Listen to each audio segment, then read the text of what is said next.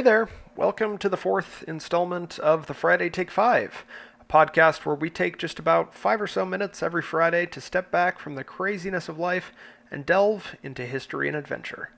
I'm your host, Mark Moran, and I do my best each and every week to scratch an itch for travel bugs and history lovers alike. Every episode, we'll take a look at a new place with a new story, and it's my hope that you'll walk away with a renewed appreciation for history and a new travel destination to add to the bucket list. With that, let's get discovering.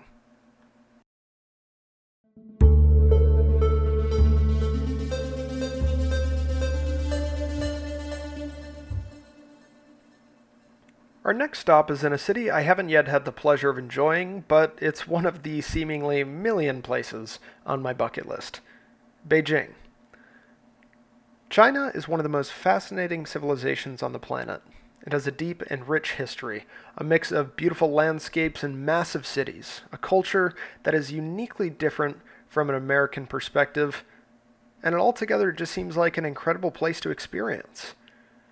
Beijing is a city with over 3,000 years of documented history. It's roughly 6 times older than New York, and has plenty of stories to show for it. Fraught with revolution and war between provinces, Beijing has changed its name roughly 20 times and has both been and not been the capital of China or of a Chinese province roughly 50 times throughout its history.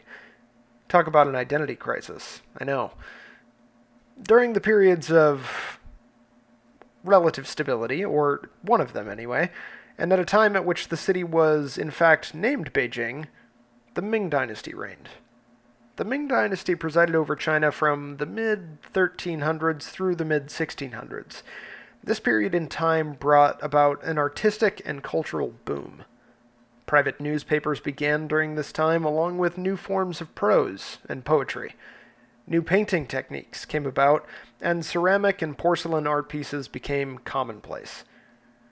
Another major contribution of the Ming Dynasty was the Forbidden City, a palace complex within Beijing that still stands and can be visited today. In 1406, the Yongle Emperor of the Ming Dynasty commissioned the Forbidden City to house the royal court. By 1420, it was finally finished, and the court moved in. The Forbidden City was aptly named as such because hardly any Chinese subjects were allowed in, and even the family members of the emperor were only allowed access to certain parts of the complex. Which, to be fair, if I were an emperor and I could have a whole city built just because, then I would definitely have parts built where only I could go to, so I'm not even mad. Throughout its history, the Forbidden City housed 24 different emperors and their families from the Ming through the Qing dynasty. The final inhabitant was the final emperor of Imperial China, who continued to live there even after being removed as ruler of China in 1911.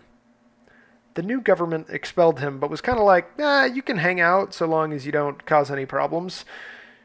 He was officially kicked out 14 years later, in 1925, when the government decided to turn the location into a museum.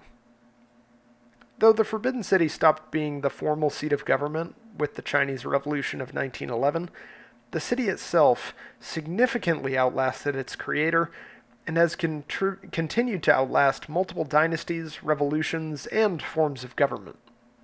Some buildings were damaged or lost during the 1911 revolution, but much of it has since been restored. In 1987, it was actually named a World Heritage Site in recognition of the site as a landmark for power in China for over 500 years. Today, the Forbidden City is one of the most frequented museums and historical sites in the world, with some reports showing as high as 17 million visitors annually. It's a center for education and a portal into the past for one of the oldest and most storied civilizations on the planet. The Forbidden City is most definitely one of the reasons Beijing is on my travel bucket list.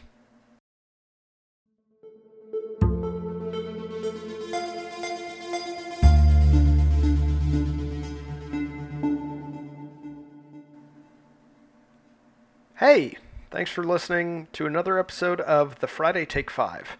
If you're looking to join the community and keep in the loop, Don't forget to turn on notifications on your favorite podcast platform, and remember to follow us on socials at Friday Take 5.